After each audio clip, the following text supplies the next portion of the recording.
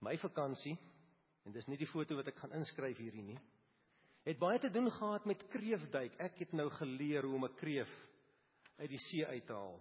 En ek het 'n paar dinge geleer van die lewe, terwyl ek so besig was om met krewe te spook.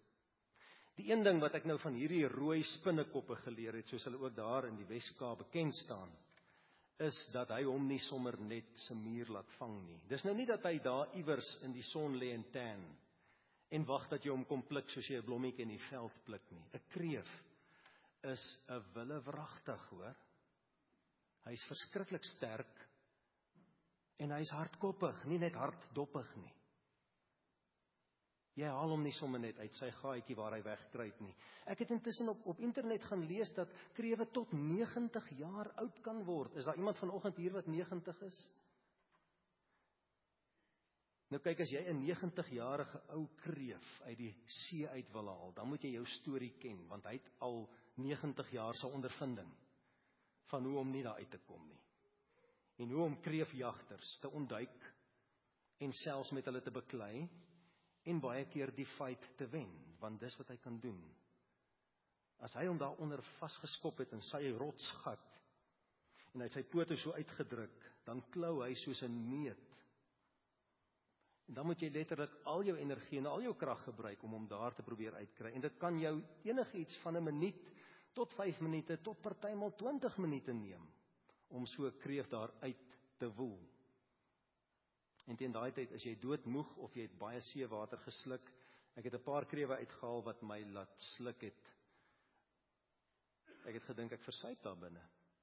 Ek het onder andere hierdie een uitgehaal. Hy was 'n redelike meneer. Hy is daarom nou nie 90 nie, maar ons skat hom so volgens sy mates en volgens Google dat hy so 30 jaar oud kan wees dalk. Maar dit was 'n redelike fris kerel die. Maar wat ek geleer het van krewe is juist dat hulle kan klou. Hulle gee nie sommer op nie. Hulle is anders as mense. Mense sukkel partymal om vas te byt. Mense gee soms maklik op. Mense beweeg vinnig aan. Ons sukkel om so vas te byt soos krewe kan vasbyt. Om die waarheid te sê, het navorsers bietjie gaan kyk na Fortune 500 companies, maatskappye. En hulle het gesê, wat interessant is van hierdie maatskappye, vroeër jare sou jou CEO so 'n 20 jaar, na selfs 'n 30 jaar visie vir sy maatskappy gehad het. En hy sou homself in daardie maatskappy verbind het vir tussen 20 en 30 jaar. Vandag sê die navorsers dat die gemiddelde CEO skaars 4 jaar in sy maatskappy bly. Hy het slegs 'n 4 jaar korttermyn visie. Hier by ons in Suid-Afrika weet ons, as gevolg ook van korrupsie en ander klomp nonsens, wat baie van ons maatskappye se CEO's aanjaag, gaan hulle selfs vinniger as die 4 jaar, wat die algemene een vir die internasionale mark is. Maar wat interessant is van besighede, is dat daar navorsing gedoen is om te sê, slegs 54% van mense wat in jou gemiddelde besighede werk in die wêreld, is opgewonde oor daardie besigheid.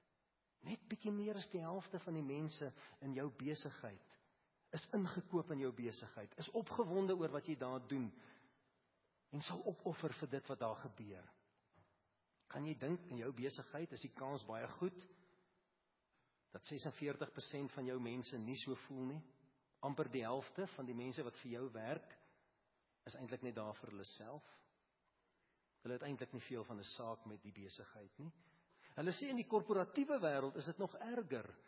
Net 30% van jou Fortune 500 maatskappye se mense is opgewonde oor hulle werk. Nou kan jy dink, as jy 30 of 40.000 mense het wat vir jou werk, en 70% van hulle voel eintlik 'n veer vir wat hulle daar doen, hoe sleg is dit vir jou maatskappy? Dit beteken, sê die statistieke, dat omtrent 70% van die mense wat werk vir groot maatskappye, het eintlik net 'n korttermynvisie. Hulle is eintlik net besig om te droom oor iets anders. Hulle wil nie meer daar wees nie. Hulle is eintlik besig om hulle beplanning net te maak, sodat hulle so gou as moontlik kan uitkom. Hulle droom oor aftrede. Dis eintlik al hoekom hulle nog vasbyt is, sodat hulle tog net een of ander tyd daar kan wegkom. Ek wonder as dit waar is van besigheid. Dan is dit seker maar waar van ander fasette van die mensdom ook, is dit nie? Dan is dit dalk sekerlik ook waar van kerk. Sê nou maar in die kerk is dit ook so, dat tot 70% van die mense in jou gemeente is nie regtig ingekoop nie, is nie regtig opgewonde oor wat daar gebeur nie, sal nie regtig 'n bydrae lewer of 'n verskil maak of hulle self kom offer vir hierdie saak nie. Die arme kerk. Iemand het dit nou die dag so tong in die kies hier genoem in ons gemeente en gesê, kom ons praat sommer van permanente besoekers. Jy weet mos 'n besoeker is iemand wat so nou en dan kom kyk, hoe gaan dit in die kerk, of hulle is dalk besig om 'n nuwe gemeente te soek, en dan beweeg hulle van een gemeente na 'n ander, hulle besoek die gemeentes tot hulle nou uiteindelik 'n plekkie vind, maar dit lyk vir my, daar is mense wat permanent besoekers bly. Dit is amper asof hulle so met hulle lyf na die kerk se deur staan, net so met hulle kop omdraai, hulle stel nog belang, hulle wil nog so bietjie weet van wat aangaan, maar hy is eintlik reg om te gaan, hy wag eintlik net, dat iemand hom teleurstel, dat die dominee iets sê waarvan hy nie hou nie, dat iemand druk op hom sit, dat iemand hom in 'n posisie plaas wat hom ongemaklik laat voel, en dan doen hy wat hy eintlik al lankal vir homself voorgenem het. Hy gee die kerk nog so bietjie kans, maar net effentjies, hy is eintlik nie regtig hier nie. Hy sluip so in die oggend in, kom woon 'n diens by, sluip uit, en dan sien jy hom dalk weer oor 4, 5, 6 weke. 'n Permanente besoeker. Net jy geweet, Jesus praat selfs oor hierdie tema in sy preke. Jesus het mense geken, hy het geweet wat dit belangrike goed is om oor te praat. Hy praat in Johannes, hoofstuk 10, vers 11 tot 15, oor die soort leiers en die soort lidmate wat nodig is vir sy kerk. En hy stel sy voorbeeld self deur te sê, dis hoe ek is en ek wil graag hê julle moet soos ek wees. Kom ons lees daar in Johannes hoofstuk 10, vanaf vers 11. Jesus praat hier, hy gebruik die beeld van 'n herder, 'n skaapwagter, om vir ons te verduidelik, wat 'n soort skaapwagter, wat 'n soort leier met ander woorde, wat 'n soort lidmaat met ander woorde, is dit wat nodig is vir sy kerk, vir sy skape, vir sy mense, sy volk. En dan sê hy, dit moet iemand wees soos hy. Vers 11, ek is die goeie herder. Die goeie herder lê sy lewe af vir die skape. 'n Huurling is geen herder nie. En dit is nie sy eie skape nie. As hy 'n wolf sien kom, los hy die skape en hardloop weg. En die wolf vang die skape en jaag hulle uitmekaar. Hy is 'n huurling en bekommer hom nie oor die skape nie. Ek is die goeie herder. Ek ken my skape en my skape ken my. Net soos die Vader my ken en ek die Vader ken. En ek lê my lewe af vir die skape. Jesus gebruik hierdie beeld van 'n herder om te verwys na die soort leiers, na die soort lidmate wat nodig is in 'n gemeente. En hy praat nie net hier van die kerkraad as hy praat van leiers nie. Jy kan dalk tafel 7 by die bazaar se leier wees. Jy's die oprolgroepie van tafel 7 van die pannekoek se leier. Dan geld hierdie ook vir jou vanoggend. Want dan beteken dit, jy het 'n taak op jouself geneem, jy het mense wat jy bestuur, of hulle 1 of 2 of 20 is, en jy moet oplet oor wat Jesus vandag hier sê vir jou, oor wie soek hy, wat is die soort mense wat hy vir sy kerk oordroom, wat hy vir sy kerk wil hê. Hy maak 'n vergelyking tussen 'n huurling en 'n eienaar, en hy sê, ek is die eienaar, en julle moet soos ek wees. Want toe ek gekom het ek nie gekom met so 'n liggaamshouding wat gesê het, ek is net hier vir 'n oomblik, maar eintlik is ek op pad nie. Hy sê, toe ek gekom het ek gekom om te bly. Ek het vir julle gesê, ek gaan by julle wees tot die volëinding van die wêreld. Dit was my belofte aan julle in Matteus 28. En toe ek na hierdie wêreld toe gekom het ek nie gekom om my hande skoon te hou nie. Ek het my hande kom vuil maak. Ek het kom meng met alle soorte mense. En ek het nog meer as dit kom doen. Ek het my lewe kom offer. Ek is 'n herder. Ek is nie 'n huurling nie.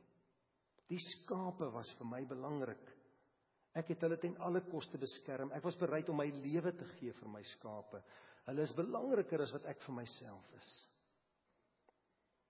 En hy sê dit eintlik daar in vers 10 ook, net die vers voor dit wat ons gelees het. Ek het gekom sodat hulle, hierdie skape, die lewe kan hê en dit in oorvloed. Hy sê met ander woorde, ek het gekom met 'n droom, ek het gekom met 'n plan. Die plan is, ek wil vir julle lewe in oorvloed kom gee. En om dit reg te kry, was ek bereid om alles te offer. Ek was bereid om die hoogste, die duurste prys te betaal. Selfs al sou dit my lewe kos, was ek bereid om dit te doen. Want ek het skape wat vir my belangriker is as ek self. En dan praat hy van die slegte leier of die slegte lidmaat. Hy noem hulle huurlinge. Die permanente besoekers. Hulle het nie 'n saak met die skape nie. Hulle voel vere vir die skape. Hulle voel vere vir God se droom, vir God se plan. Hulle is net bekommerd oor hulle self. Vir hulle gaan dit net oor hulle self. As daar gevaar is, as daar bedreiging is, as daar moeilikheid is, kan jy maar vergeet van hulle. Hulle pak hulle goedjies en hulle loop. Hulle soek eintlik net 'n rede om te gaan. En hulle kry dit baie gou-gou. Maar hulle is vinnig om te pak en nie meer deel te wees van hierdie span nie. Want jy sien, van hulle kan jy maar net die tweede beste verwag. Hulle is nooit heeltemal ingekoop nie. Hulle sal nooit alles gee nie. Hulle is soos daai werker wat jy by jou het. Wat dit regtig maar net doen vir die pay aan die einde van die dag. En jy moet hom elke dag motiveer en hom elke dag dissiplineer. Anders te gaan hy net vir jou 30% van sy energie en sy passie gee. Hy gaan die minste doen wat hy kan. Hy wil net wegkom daarmee, sodat hy sy geld aan die einde van die dag kan kry. Dis 'n huurling. Dit laat my so dink aan baie van ons CEO's van ons groot maatskappye. Ouens wat net 'n visie het vir hulle eie aftrede. Hulle skep net hierdie groot salarisse met hierdie groot bonusse solank hulle kom, maar oor 3 of 4 jaar wil hy eintlik weg, voordat die moeilikheid is, of voordat hulle hom uitvang iewers dat hy droog gemaak het. Sy plan is nie om lank te bly nie, sy plan is om te skep solank hy kan. Ag, en ek dink, julle verstaan iets daarvan. Julle wat in boerdery is, weet hoe dit voel, as jy met mense werk wat nie dieselfde passie deel vir jou goed as wat jy het nie. As jy as boer moet bekommerd wees oor jou diere of jou toerusting, en jy's bang om op vakansie te gaan, jy's bang om hierdie ouens alleen te los, want sê nou hulle kom nie, sê nou hulle kyk nie na my goed nie, want hulle is huurlinge, hulle gee nie eintlik om nie. Jy weet hoe dit voel in 'n besigheid, dit voel partymal of jou besigheid jou soos 'n tronk gevange hou, want jy kan nie beweeg nie. As jy weggaan, as jy bekommerd, wat gaan hierdie ouens doen? Want ek is nie seker nie, het ek huurlinge, of het ek eienaars? As jy 'n eienaar het, dan kan jy ontspan, wow, great. Maar as jy 'n huurling het, weet jy het altyd moeilikheid. En niemand van ons wil sulke werkers hê nie, is dit nie? Niemand van ons wil graag klas kry by 'n onderwyser of 'n dosent, wat eintlik nie 'n saak het met die vak of met die groep nie, wat eintlik meer bekommerd is oor sy selfoon of oor sy toebroodjies nie. Maar geen dosent of geen onderwyser wil ook graag kinders in sy klas hê, of studente in sy klas hê, wat eintlik nie 'n saak het met die vak, of met hulle eie akademie, of met hulle eie toekoms nie, wat eintlik meer ge-worried is oor die sosiale netwerk, en oor speel en oor kuier, as oor die vak. Nou as dit waar is van alles daar buite, as dit waar is van besigheid en van opvoedkunde, as dit waar is van alles, dan is dit sekerlik ook waar van die kerk. Ek dink nie God wil huurlinge in sy gemeente hê nie.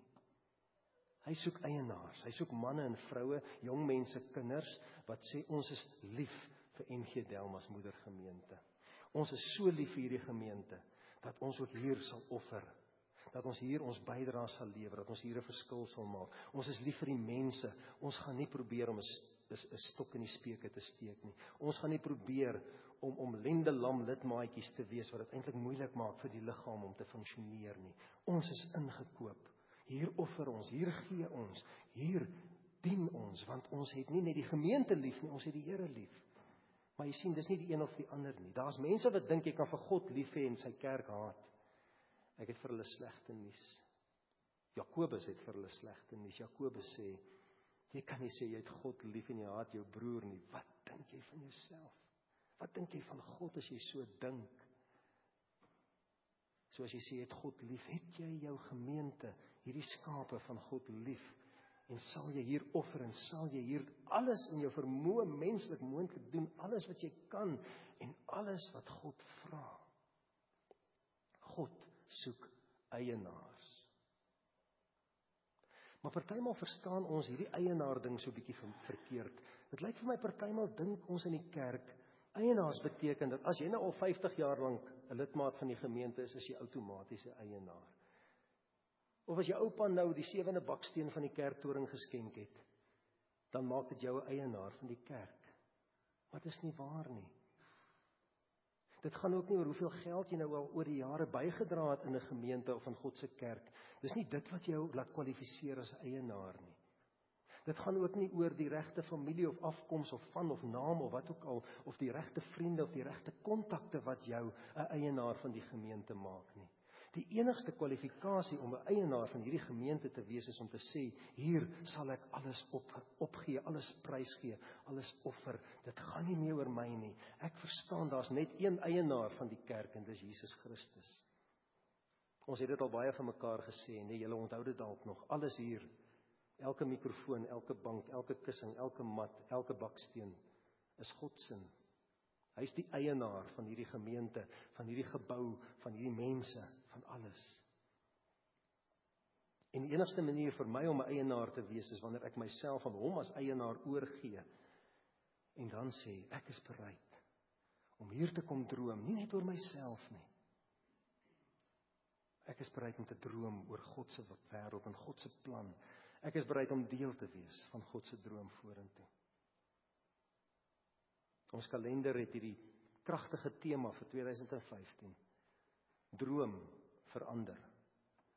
Wanneer jy begin droom saam met God, wanneer sy skape vir jou so belangrik word, dat jy 'n mede-eienaar word van hierdie skape, dan verander iets in jou.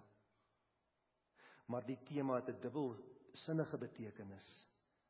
Droom vir met 'n kolletjie i, verander mense. Want jy sien, soms is dit nodig dat ons ook vir ander mense moet begin droom. Dat ons groter moet droom as onsself en moet verstaan, ons het ook 'n verantwoordelikheid. Ons moet iets doen.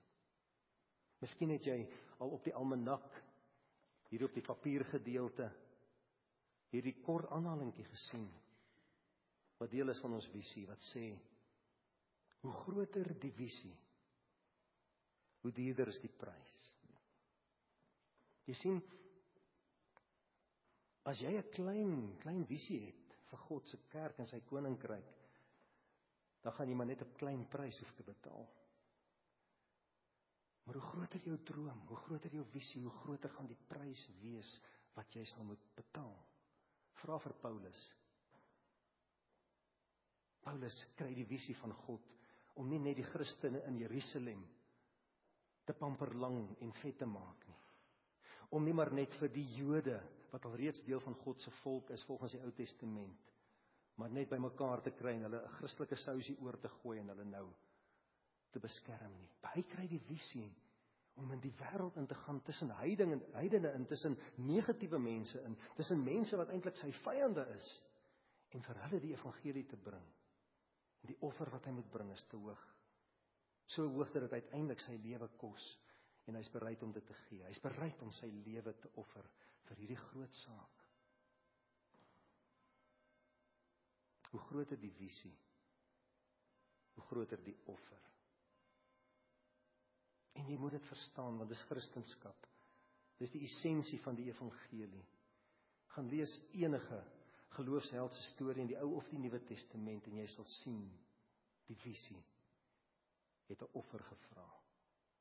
Nou om jou te help vanoggend, ek gaan nog so 10 minute spandeer, wil ek net vir jou 'n prentjie gee van wat is die verskil tussen 'n huurling en 'n eienaar in die gemeente, in 'n gemeente opset. Hoe moet ons dit verstaan? 'n Huurling is 'n tipiese persoon wat apaties staan. Hy staan terug, hy staan eenkant. Hy sal ook praat van julle. Mense hoor dit baie keer, mense wat sê, wat gaan julle doen aan die gras wat nou nie so mooi lyk nie? Of, wat gaan julle maak met dit? Of wat het julle nou besluit? Hy verstaan homself nooit as deel van die kerk nie. Is altyd 'n ek en 'n julle. Dis nooit 'n ons nie, maar jy sien, 'n eienaar verstaan, dis ons kerk, dis ons gras, dis ons probleem, dis ons wat dit moet oplos, Dis nie julle nie, dis ons. Ek is deel van hierdie ons. 'n Huurling vat nooit verantwoordelikheid nie, en hy voel ook nooit verantwoordelik vir enige iets nie. Om die waarheid te sê, hy sal so na die goed kyk en sê, wat het julle nou gedoen dat dit nou so lyk hier by ons? Maar wat gaan julle maak om dit reg te maak? In plaas van om te vra, wat is my aandeel? Wat is die impak? Wat is die verskil wat ek moet maak? Here, laat ek so 'n bietjie introspeksie doen. Waar lê my verantwoordelikheid? Jy sien, 'n eienaar verstaan dat hy 'n verantwoordelikheid het. En hy neem daardie verantwoordelikheid. 'n Huurling sal altyd die veilige opsie kies. Hy sal nooit waag nie. Nie in geloof nie met sy geld nie met sy talente nie. Hy sal altyd daar in die bank sit. Hy sal altyd bang wees om betrokke te raak. Altyd bang wees om 'n tree te gee. Hy kies altyd die veilige opsie. Maar jy sien, die probleem met veiligheid is, geloof groei nie in veilige plekke nie. Geloof groei net wanneer dit onveilig is. Wanneer dit ongemaklik is. Wat is die nut van geloof? As jy in elk geval klaar gemaklik en veilig is. Wat 'n verskil gaan jou geloof maak? Niks. Maar jou geloof word uitgedaag in ongemak. En dis wat 'n eienaar verstaan. 'n Eienaar verstaan, ek gaan alles waag. En ek is gemaklik met onsekerheid. As ek nie weet hoe lyk die toekoms nie, is dit oukei. Want God is daar en dis al wat vir my belangrik is.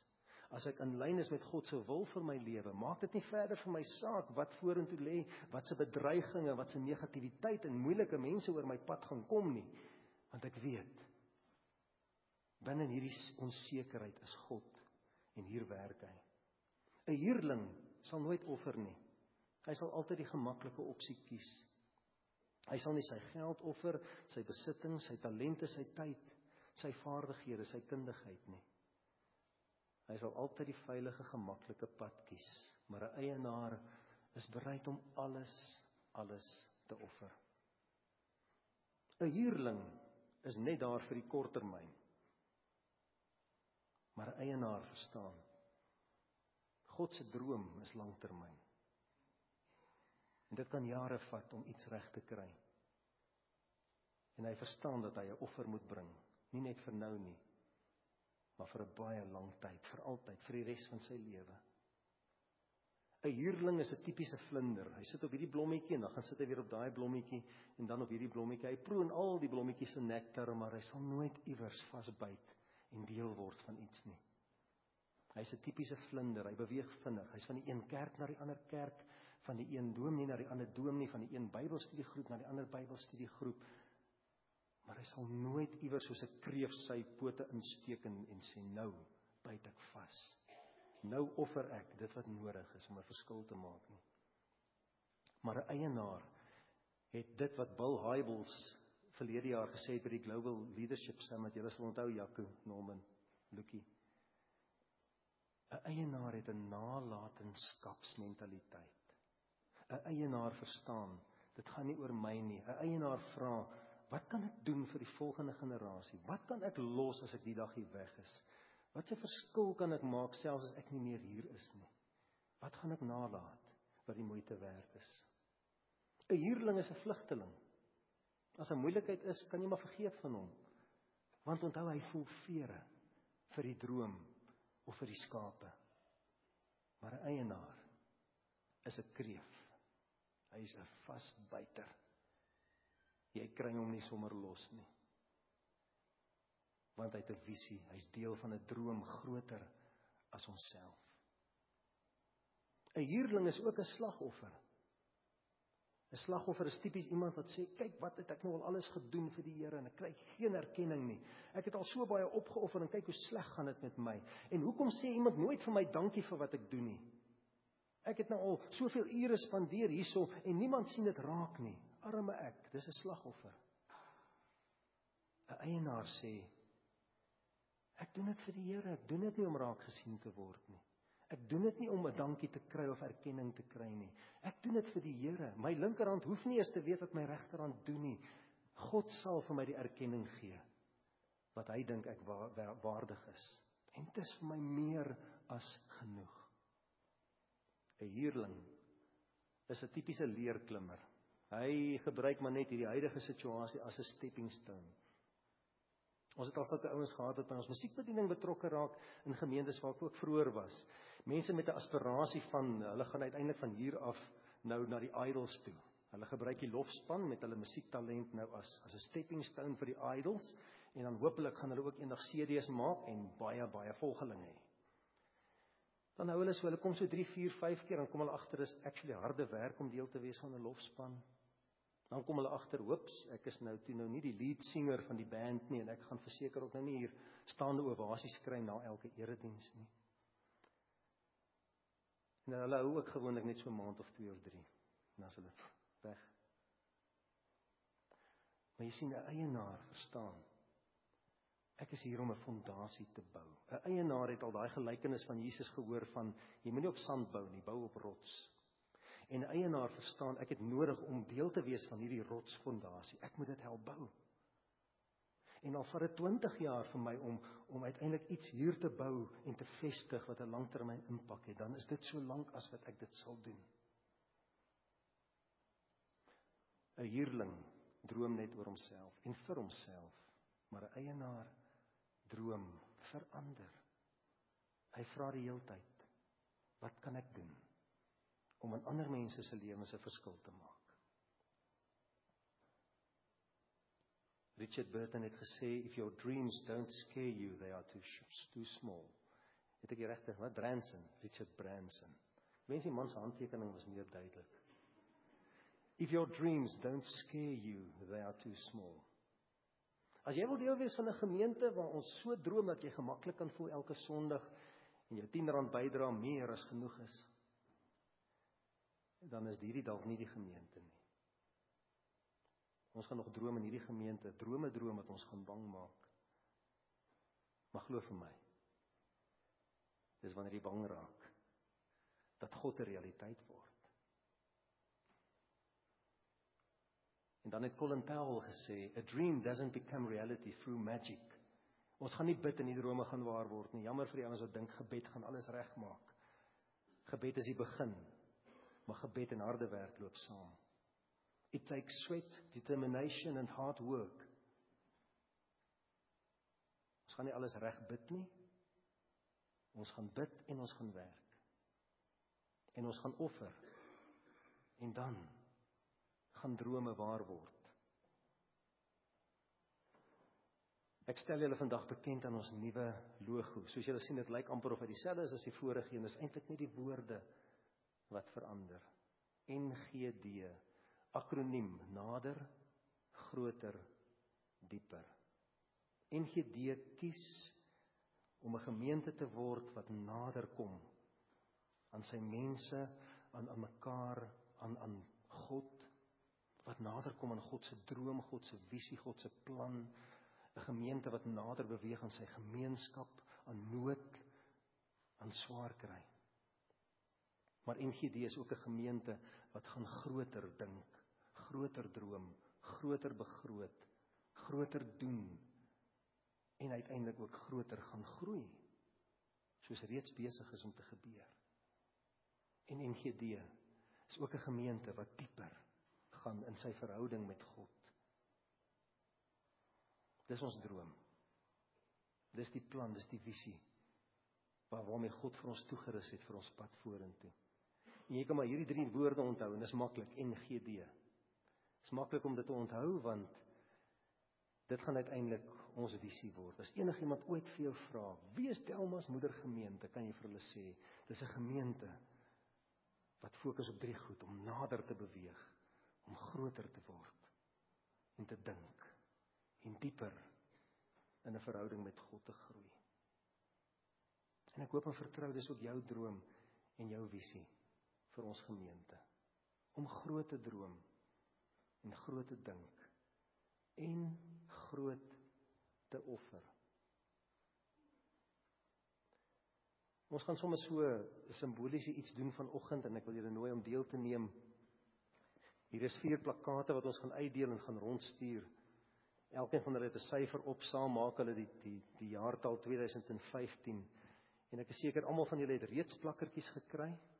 En skryf goedjies, is dit so? Het die meeste van julle iewers 'n ronde plakkertjie en 'n skryfdingetjie? Die gedagte is, as jy sê, ek sien kans om deel te wees van hierdie droom, ek wil my verbind hieraan, ek wil groot droom, ek wil nie meer 'n huurling wees nie, ek is 'n eienaar, dan kan jy jou naam vandag net daar opskryf. Jy kan teken of sommer net jou naam op daai papiertjie skryf. As die plakkaat by jou verbykom, dan plak jy hom sommer net so in die binnekant van daardie lyne in die syfer. En ons gaan dit sommer hier in die portaal opsit vir 'n lang ruk, om ons te herinner daaraan dat ons vandag gesê, die van ons wat dit doen, ons kies om eienaars te wees. Ons maak klaar met huurling. Baie dankie. Ek gaan hierdie plakkate so omstuur, ek wil net, gaan ons so enetjie van hulle boontoe